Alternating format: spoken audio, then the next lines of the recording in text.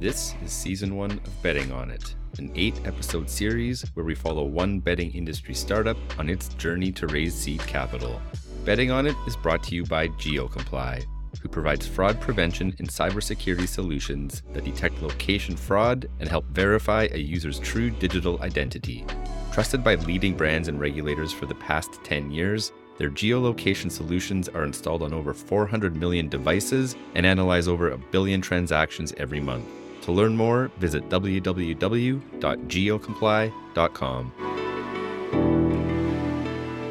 All right, we are back with episode 6 of Betting On It. And today we have with us a previous podcast guest. Once again, I swear when we started this series, I wasn't intending for all of the guests to be previous podcast guests, but just so happened that we've had so many amazing guests that's very topical with some of the things we've been exploring here in the series that it's just sort of worked out that way. And I guess in keeping with that trend, we welcome back today Kenneth Giles from Symbol, who joined the podcast almost a year ago, I think, Ken. I think when we had spoke, you were just building up to the start of last NFL season, which obviously feels like a lifetime ago. So, first and foremost, thanks for being up for joining us today here. We'll set the backdrop and set the scene in just a minute, but maybe just to kick off, could you give us a quick update on how things are going with you and Symbol and just kind of what the last year's looked like for you? Yeah, absolutely. I appreciate you having me on again, Jesse. I appreciate you having Symbol on a year ago when we were, getting ready to launch our product into football season in 2022. Always enjoy chatting with you. Happy to give a quick update. And Drew, Sahil, it's great to meet you. Super excited to be on today. We're talking about like two of my favorite things ever, which is like sports betting and building financial models and fundraising. So I'm really excited for this conversation. But quick update on Symbol. So as Jesse mentioned, I was founder and CEO of a sports betting startup called Symbol. We're actually still active. You can find us in the Apple iOS store and also online at symbol.com. We were creating a stock market for sports that allows fans to invest in virtual shares of teams, similar to a stock market style that's becoming more and more popular with the rise of day traders and investing in the stock market, cryptocurrencies, and all of that good stuff. Quick update on that. Since we last spoke, Jesse, we actually launched our mobile app and we are at over now 20,000 downloads in the App Store, which is a huge accomplishment. So we've been active now there for like 7 months, continue to scale that. Since we last spoke, actually, though, I have stepped away from the founder CEO role and now in more of an advisory role. So I still work on Symbol in my free time after my day job. My co-founder, Dallas Klein, is still running that as now CEO, and he actually built the mobile app as well. Currently, to give you a quick update on my life, I'm now working for a Series A startup called Forecaster, which is a financial modeling software company that helps other startups from pre-seed all the way up to Series A build their financial models, forecast their revenue growth, and run their businesses more effectively, and help them fundraise by building them a great financial model. So that is now my day job, with Symbol being a nice thing to do in the evenings. Right on. Well, look, thanks for the update, Ken. Obviously, a lot I probably want to ask about there. I will resist temptation because we're not focused on that here today. But really appreciate you joining again. And part of the reason, beyond the fact that, you have a background in this space. I remember when we had talked previously on the podcast with Symbol, you had gone through the Techstars Accelerator. So I know you've personally gone through kind of the process to get quote unquote investor ready, and you have some firsthand experience there. But maybe as interestingly, or probably more interestingly now with your current role at Forecaster, you're literally doing financial modeling for a day job and helping, as you say, early stage companies really take what is a fairly nebulous abstract concept at the very beginning when there's not a lot of quantifiable data to really project forwards. And I really want to spend time today, I guess, focusing on that. So, this episode's coming on the heels of an episode we did on crowdfunding. So we're starting to explore kind of this, financing strategy sort of topic, and to, I think, help us and Drew and Sahil here really kind of take the next step in their investor readiness. One of the areas that they need a little bit of, I guess, help on here, and where you're going to play a role today, is getting down to the forecasting side of it. And, obviously we have to make assumptions, and how do we make those assumptions? How do we defend those assumptions, and so on and so forth. So I'm really excited for this conversation. Much like some previous episodes in this series, I'm mostly going to shut up for the rest of it. So I'll put myself on mute here. I have a nice warm cup of coffee I'm looking forward to enjoying. And Drew and Sahil, I'm going to turn things over to you guys now. All right, thanks. Let's dive right into it. So first question for fundraising strategy. In your experience, what are the relative pros and cons of these following two different strategies? First one, raise a small amount in order to hit certain milestones that we know we can hit, and then do another larger round of fundraising at a higher valuation. Or two, raise as much as possible right away and just see how long that lasts. Yeah, no, that's a great question. We get that a lot.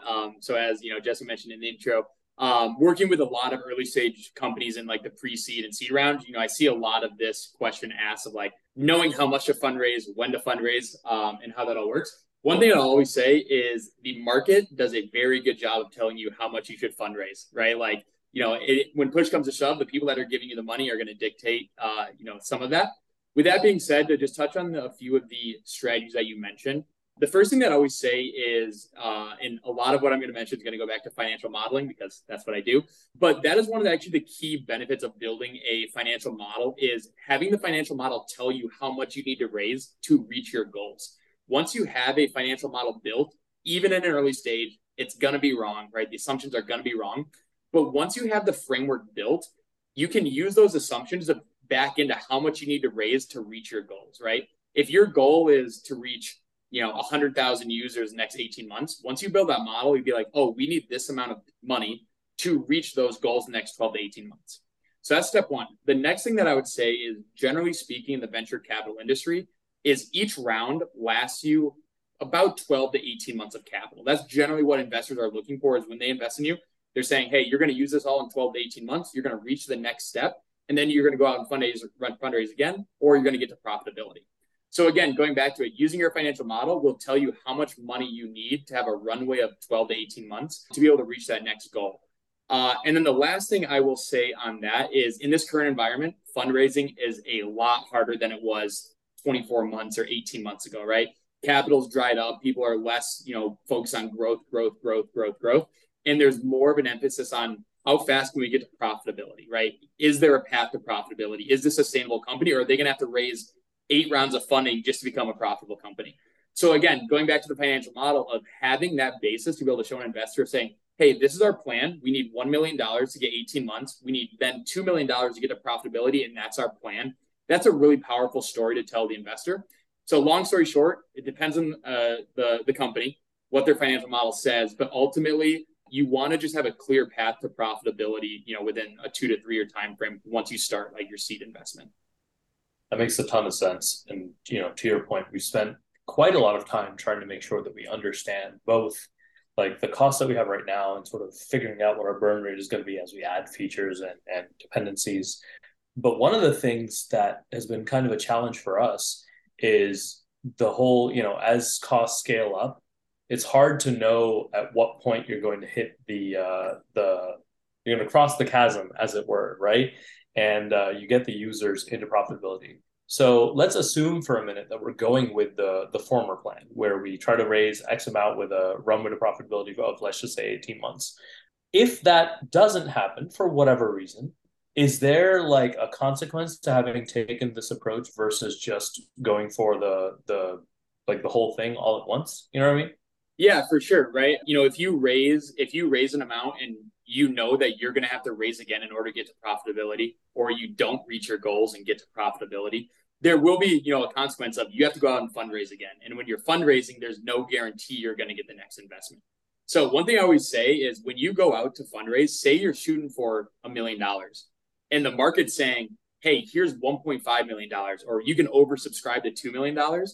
This is not a blanket statement, so not everyone should do this. But a lot of times we'll say, hey, take that money while you can get it, right? You can then use it to negotiate on better terms, right? If you have that much interest, you can get better terms, you can get longer runway. So when there is money, as long as it's a fair deal, I would say take the money and last as long as you can.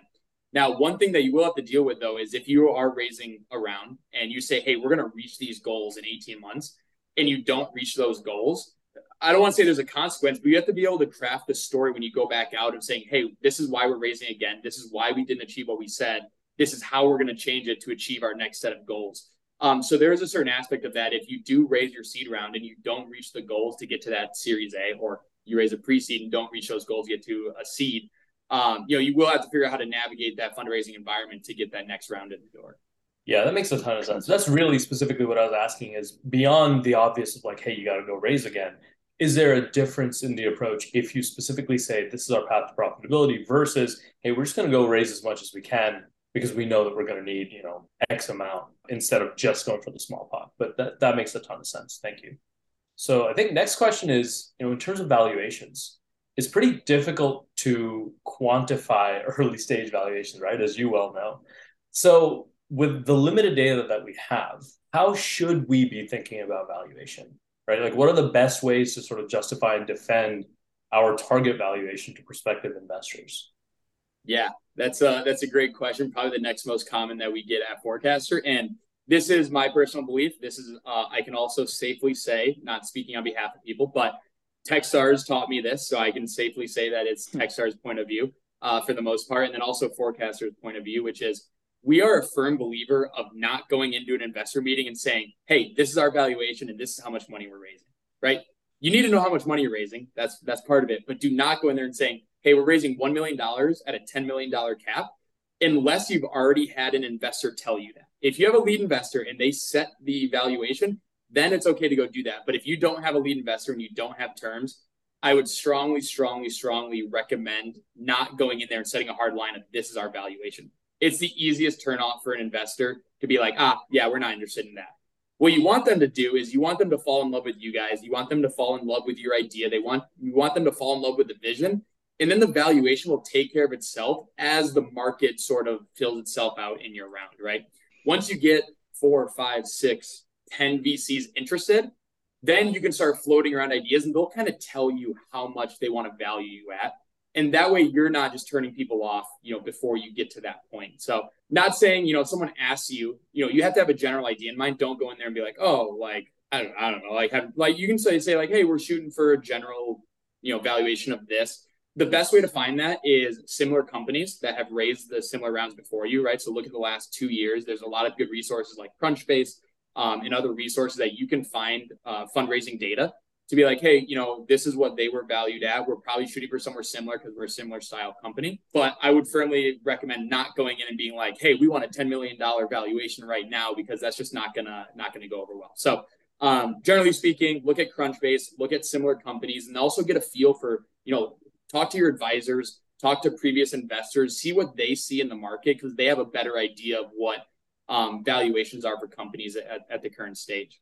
With that being said, just one more general thing on valuations is VCs in startups, the earlier you get, right, even Series A, but seed, pre-seed, angel investment, they're not investing in startups based on cash flow or profit margin or anything like that, right? Because there's just no data to value that. You're not doing a 10x multiple of revenue, because what's 10x of zero, right? So the whole idea of valuations is, what can this company be in 5 years? And do I see them getting to $100 million of revenue in 5 to 7 years? That's what they're betting on. So in terms of valuation, it's not, you're not looking for specific metrics. It's more of I call it more of an art than a science of where the market's valuing, how much money is flowing around, all of that good stuff. Makes sense. So sort of an alternative, I guess, to having a valuation right now is using a safe contract, as we understand it, that Y Combinator's popularized. What are the main things to know about safe agreements, and what are the pros and cons we should consider? And just one more quick blurb. My current understanding of it is we would go out and we would raise the money today, and we would postpone the valuation for, let's say, a year. And then the actual equity and distribution would happen a year from now. Yeah, absolutely. That's a really good understanding of it. So safes are extremely popular, by far the most popular in the United States. In other parts of the world, and what Techstars did. So I have some familiarity with convertible notes, which is very similar to the safe, except with a convertible note, it's a little bit closer to debt because there's an interest rate on it.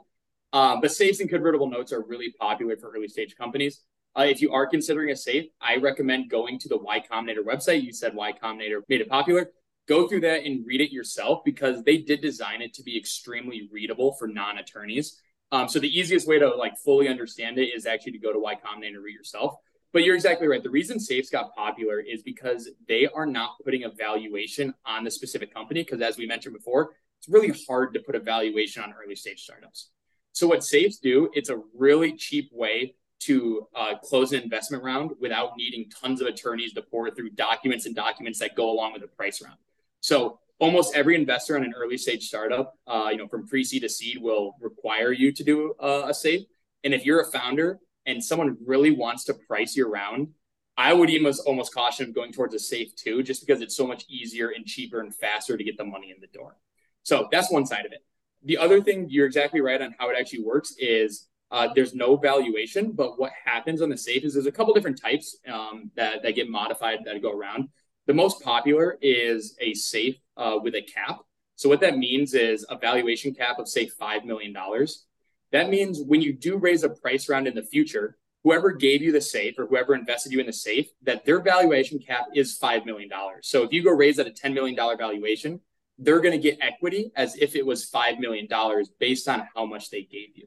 So that's the easiest way to understand it. So that gives the upside to early investors of, they're hoping that your valuation rises and that when you get the new price round, that the safe cap will come in cheaper than that. So that's one option. Another really popular is called discount rate.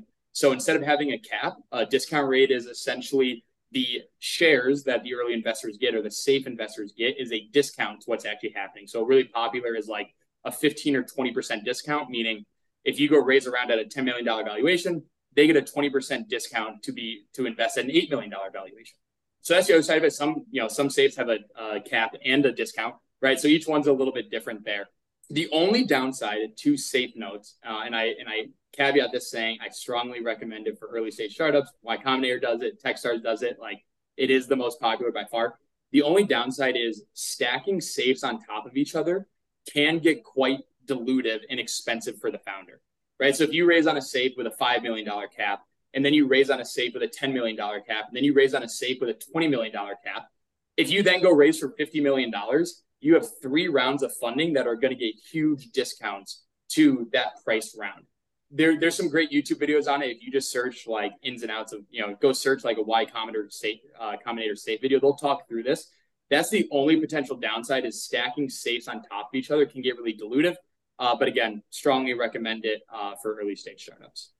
Okay, cool. Let's say for the scope of this conversation that we're looking to do 1 round of funding total and then hit profitability. So just that's the goal. We'll see whether it happens or not. Yeah, I think that makes a ton of sense. The other way safes exit, so safes convert, as you mentioned, on like the next priced round. So if you actually never raise again, theoretically, it's like, okay, when does the safe convert? So safes convert at like the next price round or generally an exiting event. So if you sell to another company, if you take it public, or you start issuing dividends, then that's like considered a price round when the safe will convert. So it's still okay to do a safe, even if you don't plan on raising again. There's just a few ins and outs of how it converts down the road. I guess one other sort of similar question, how does that work with something like a friends and family round? Yeah, great question. We actually raised the friends and family round for Symbol before we got into Techstars, so we're familiar with it. So with friends and family, I would also recommend the unpriced safe round. Again, it's the easiest way to get money in the door. It's the least complicated. You have to hire the least amount of lawyers, although I still would recommend getting legal advice from an attorney.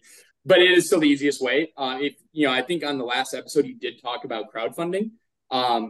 Crowdfunding is a great way to have friends and family participate in the upside of the business, right? They want to support you. They see the upside in it. They want to support your dreams, right? Or maybe they think they're going to get rich quick, right? That could be part of it too.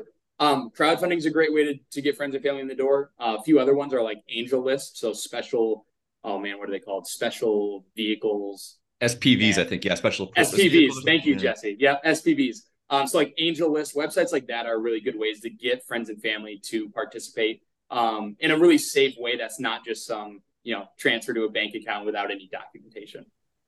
Makes sense. Let's get back to revenue forecasting itself. We've gone off down a different rabbit hole. What's your high level framework on how to approach revenue forecasting? So obviously we're going for exponential growth, but like you mentioned earlier, we don't have the data. There's no certainty. So how do we convey that potential to investors in a way that resonates with them? Awesome question. I love this when I'm working with founders at Forecaster to build out their financial model. I actually think it's one of the hardest things to switch founders' mindsets on and how to think about it, right? So I strongly recommend, and what we do at Forecaster is it's called bottom-up modeling or customer-first modeling. So essentially this whole idea of if you want to be a venture-backed startup, you're going to have to prove to venture capitalists that you're going to reach $100 million of revenue within a 5 to 7 or 8 year time frame, right? That's what they're looking for. They're looking for unicorns. They're looking for home run status. right? So we're projecting out, 5 to 7 years to get to $100 million of revenue. What a lot of founders think, and I made the same mistake, being a first-time founder, is when I build out my financial model is I'm sitting there and be like, hey, we're going to grow 5% month over month. If we grow 5% month over month, that gets us to $100 million. Like, boom, we're golden. We're a $1 billion company, all of that stuff. The first question I got when I presented that is, 5% month over month, that's super cool. Where does that come from? So I was doing what is called top-down modeling of, hey, we have a top-line growth of 5% month over month. That's awesome, right? The first question you're going to get is, where does that growth come from? And this is where bottom-up modeling comes into play, which is essentially it asks a question, how are you acquiring customers, and what are your assumptions that go into acquiring customers? So the easiest example is cost per click advertising, right? You're advertising on Instagram or you're advertising on Facebook, extremely popularized. What goes into getting a customer in the door from Facebook? Well, essentially, there's three main inputs. It's your budget. How much are you spending? It's your cost per click. How much does it cost to get one person to your website? And what's your conversion rate? How many of those customers that come to your website become paying customers? So understanding those three assumptions, we can still grow at 5% month over month. But instead of just doing a top line 5% growth, you're growing, either you're increasing your budget, which makes sense, right? You need 5% more people, you need 5% more budget, or you're optimizing your conversion rates and you're optimizing your cost per click. So the reason I say that is that's what we call customer first modeling, right? So instead of just saying this 5% top line growth, we're actually modeling out the key drivers of acquiring customers. Now, when you're pitching to an investor and you say, hey, we're growing 5% month over month, and they ask you, where does that 5% come from? You have an easy answer. Hey, we're spending $10,000 a month on Facebook advertising. We're getting a $1 cost per click, meaning we're getting 10,000 people in the door. We have a 10% conversion rate, meaning we're getting 1,000 people per month from this. That's a lot more impressive than saying, I don't know, we're going to grow 5% month over month.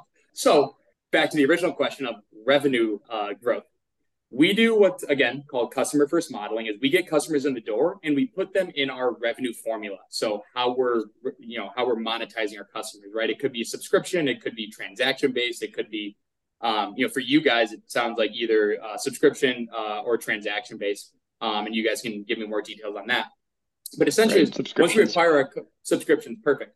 So once we acquire our customers, we put them into our subscription while we're charging them per month, and that will scale our revenue growth over time. And from there, once you scale your revenue, then you can start talking about, what are the expenses that we need in order to, to satisfy X amount of customers and Y amount of revenue. Awesome. I think one challenge for us, just thinking ahead to like how we're going to apply this advice, is that we haven't really dipped our toes into that side of like trying to do marketing conversion yet. So I think that if we want to make this actionable, we're going to need to basically just like take a little time and money and go and experiment. That's really, really good feedback. Thank you. Yeah, for sure. And I think, I work with a lot of early stage companies that are pre-product and they're saying, hey, we just have no idea on acquiring customers.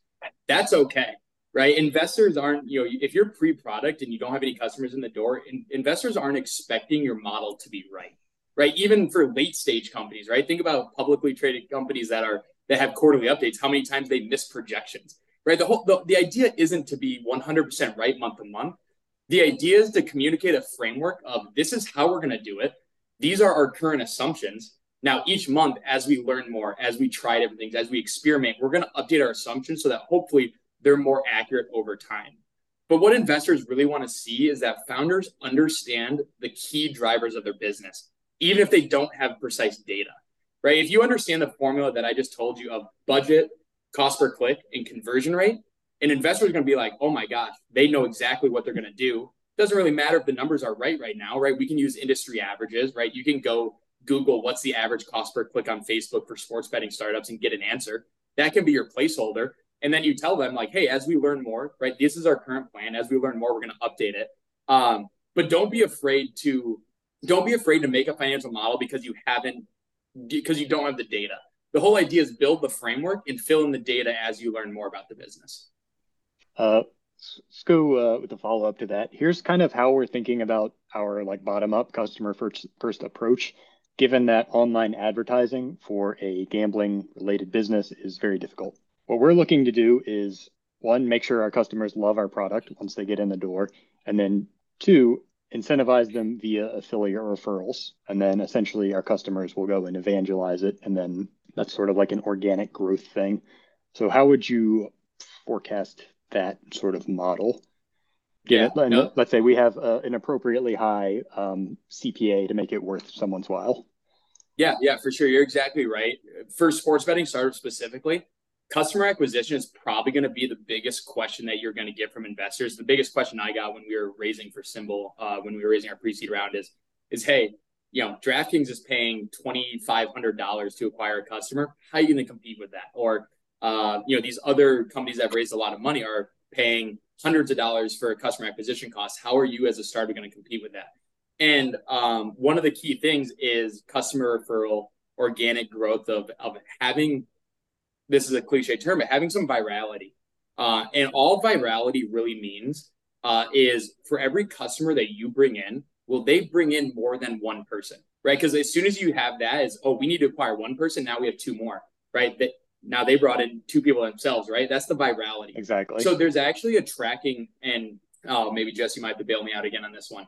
There's a marketing term for it. It's like your A factor or something like that. Yeah. Oh my gosh, you come in the clutch again. Yeah, that's exactly right. Which is how many referrals do you get per person that you bring in? So if you can gather that data, that is really powerful, right? If you're anything above a 1, that is virality of, every person you bring in, it might be 1.2, it might be 1.5.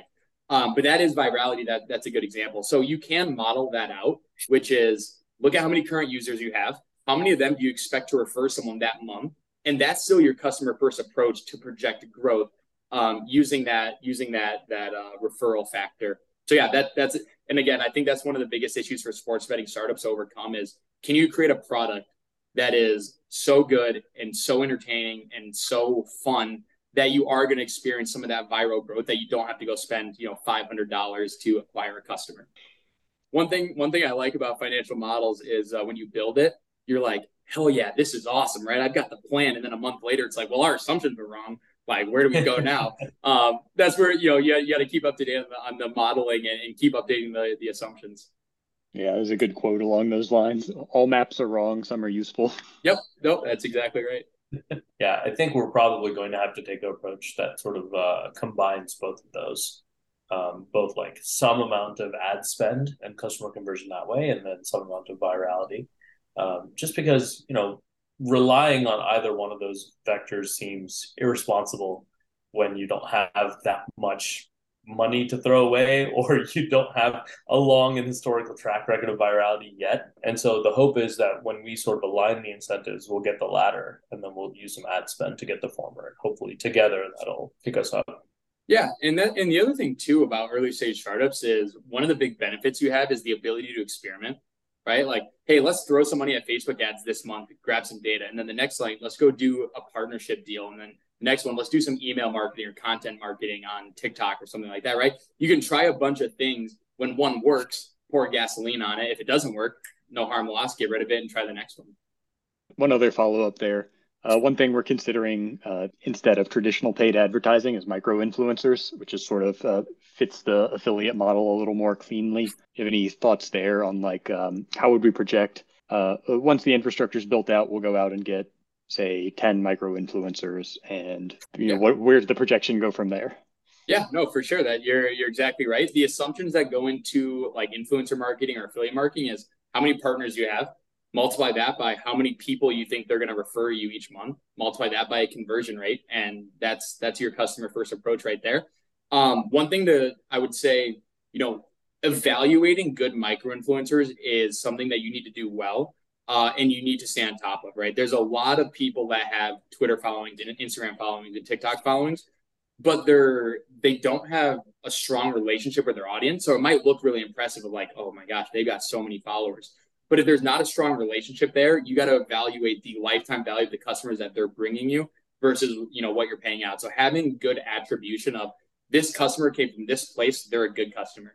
This customer came from this place, they're not our target customer. And just being able to work through that really quickly and evaluate who's a good micro influencer and keeping the good ones and rewarding them and moving on from the ones that aren't as don't give you a good return on investment is really important, especially as funds are limited and you go into your first fundraise. Okay, so on a slightly different track, I'm curious, like just based on what you understand about our product and our business model, what are the most valuable metrics that you think we should be adding beyond the financial modeling? Because obviously we have to add that in. So we talked about, the financial modeling from the ad side, from the micro influencer side, and then also from the virality side. What else do you think we should really be focusing on in terms of most valuable metrics? And conversely, what are the metrics that you think are maybe not so worth spending our time on? A couple things I'll say is investors are very different, right? So you're talking to one investor and they're going to want to see something completely different than other investors, right? So like a lot of it is you need to have kind of all the data you can, pick the best ones that that you think everyone cares about. And then, as you talk to different investors, they're going to want to know different things. One thing that I will always generally say on like pre-seed companies or pre-product companies, or another way to say it is companies that aren't raising on their revenue or their traction, is you don't have a ton of metrics as you mentioned. And what investors are really looking for are your vision, right? Do they believe in your vision? Do they believe in the market size? Can that vision go capture a market that is going to be worth their investment to get a good return on investment? And are you the team to be able to execute that vision to capture that market? So for pre-product or pre-revenue companies, that is really the most important thing, from the investor perspective in a generalized statement. Now, as you're moving upstream, say you're doing a seed round of funding, you have an MVP out, a viable product, you're getting some early traction. Now it's figuring out, what are the key drivers of your business that will make it valuable, really valuable in 5 years, right? Is it the amount of time that's spent on the app, right? Is it a ratio of daily active users to monthly active users, right? How sticky is your product? What's your churn rate? So once you start having traction, I think those are some of the key metrics that you'll want to look for as you're going out to fundraise. And then the other thing, which I did not do a good enough job on when I was running Symbol full time, is a lot of customer discovery early in the process, right? Actually talk to your customers. If you have beta users, get on the phone with them, call them, and be like, what don't you like? What do you like? What pain point am I solving? Right? So really understanding the customer is super impressive to the investor. If you can go to a meeting and say, hey, we did a beta test with 50 people. I talked to all of them, and here was their feedback. That is a really powerful message, even more so than the data that those 50 people gave you, is because you actually talked to them and you got their feedback and what pain points you're solving and what entertainment you're providing. So I don't know if that answered your question specifically on what metrics, but I think from an early stage, it's a lot of vision, a lot of team. When you're beta testing, it's a lot of customer discovery and feedback. And then once you have enough traction where you can start showing, hey, this is our expected churn rate. This is our average time spent on the app. These are the average number of wagers that were made on the app, right? Those are a few important metrics that investors will want to see. That makes a ton of sense. And yeah, maybe it's not hard metrics exactly, but I think that you've given us what I was asking for, which is like directionally, what do we want to focus on right now? And beyond that, you give us a roadmap. So thanks. Yeah, no problem. Happy to, like I said, I was in the same spot as you guys basically 12 months ago today. So a lot of the things you're asking is what I found out by doing it. So hopefully I can provide a little bit of value there. Yeah, absolutely. Drew, Sahil, anything else while we have Ken here today? No, I think that's it. This is super helpful, man. Thank you so much. Yeah, I appreciate it. Jesse, do you mind if I do a quick shout out for Forecasting, where I learned a lot of my financial modeling skills? Well, yeah, absolutely, Ken. I was actually going to offer you a layup here because one thing I think some listeners would like to understand is you talked a lot about modeling so far, but like, how do you actually start? So here's a layup, Ken. Where can you point people towards to get some of this stuff and kind of get the ball rolling with financial modeling? Absolutely. So a lot of the knowledge that I have from the financial modeling perspective came from Forecastor. It's FORECASTR.co. We actually have templates on there for everything I talked about, from bottom-up modeling, from customer-first modeling. So if you go onto the website, Forecastor.co, you'll have pre-built templates. It'll talk you through the assumptions that I just talked about of how to input your budget for cost per click, how to insert your cost per click, your conversion rates, all of that. And then if you graduate from like the spreadsheet version, which is what's online, our financial modeling software helps really empower founders to forecast better, to provide more confidence to themselves, to investors, and to really forecast their revenue ramp moving forward. So if that's really interesting for you, or if you want a 30-minute demo of the Forecastor software and how it is an upgrade over like traditional Excel or spreadsheets, feel free to reach out to me, Kenneth Giles on LinkedIn. or kj@forecaster.co. Feel free to shoot me an email. Happy to talk with you for 30 minutes about your specific financial model or any questions you had about anything I talked about today. So definitely reach out. Happy to answer any questions from the betting startups community. Ken, I'll drop links in the show notes to everything you just plugged there. So again, for anybody listening that might want to check out Forecast or the templates or otherwise, yeah, easy to click through to those. But for now, we'll pin it there for today, guys. This has been a super insightful deep dive. A lot of actionable stuff has come out of this that, again, I hope is really relevant for some other people listening beyond just Drew and Sahil here that are navigating their own fundraising journey. So Ken, thanks for bringing the heat, man. You really, I think, really highlighted a lot of important things here today. So thank you again for showing up today. Yeah, I appreciate you having me on. It's always a pleasure talking with you, Jesse. I feel like I learned something new. You saved me a few times on a few terms, so appreciate that as well. Drew, Sahil, super great to meet you. Best of luck moving forward.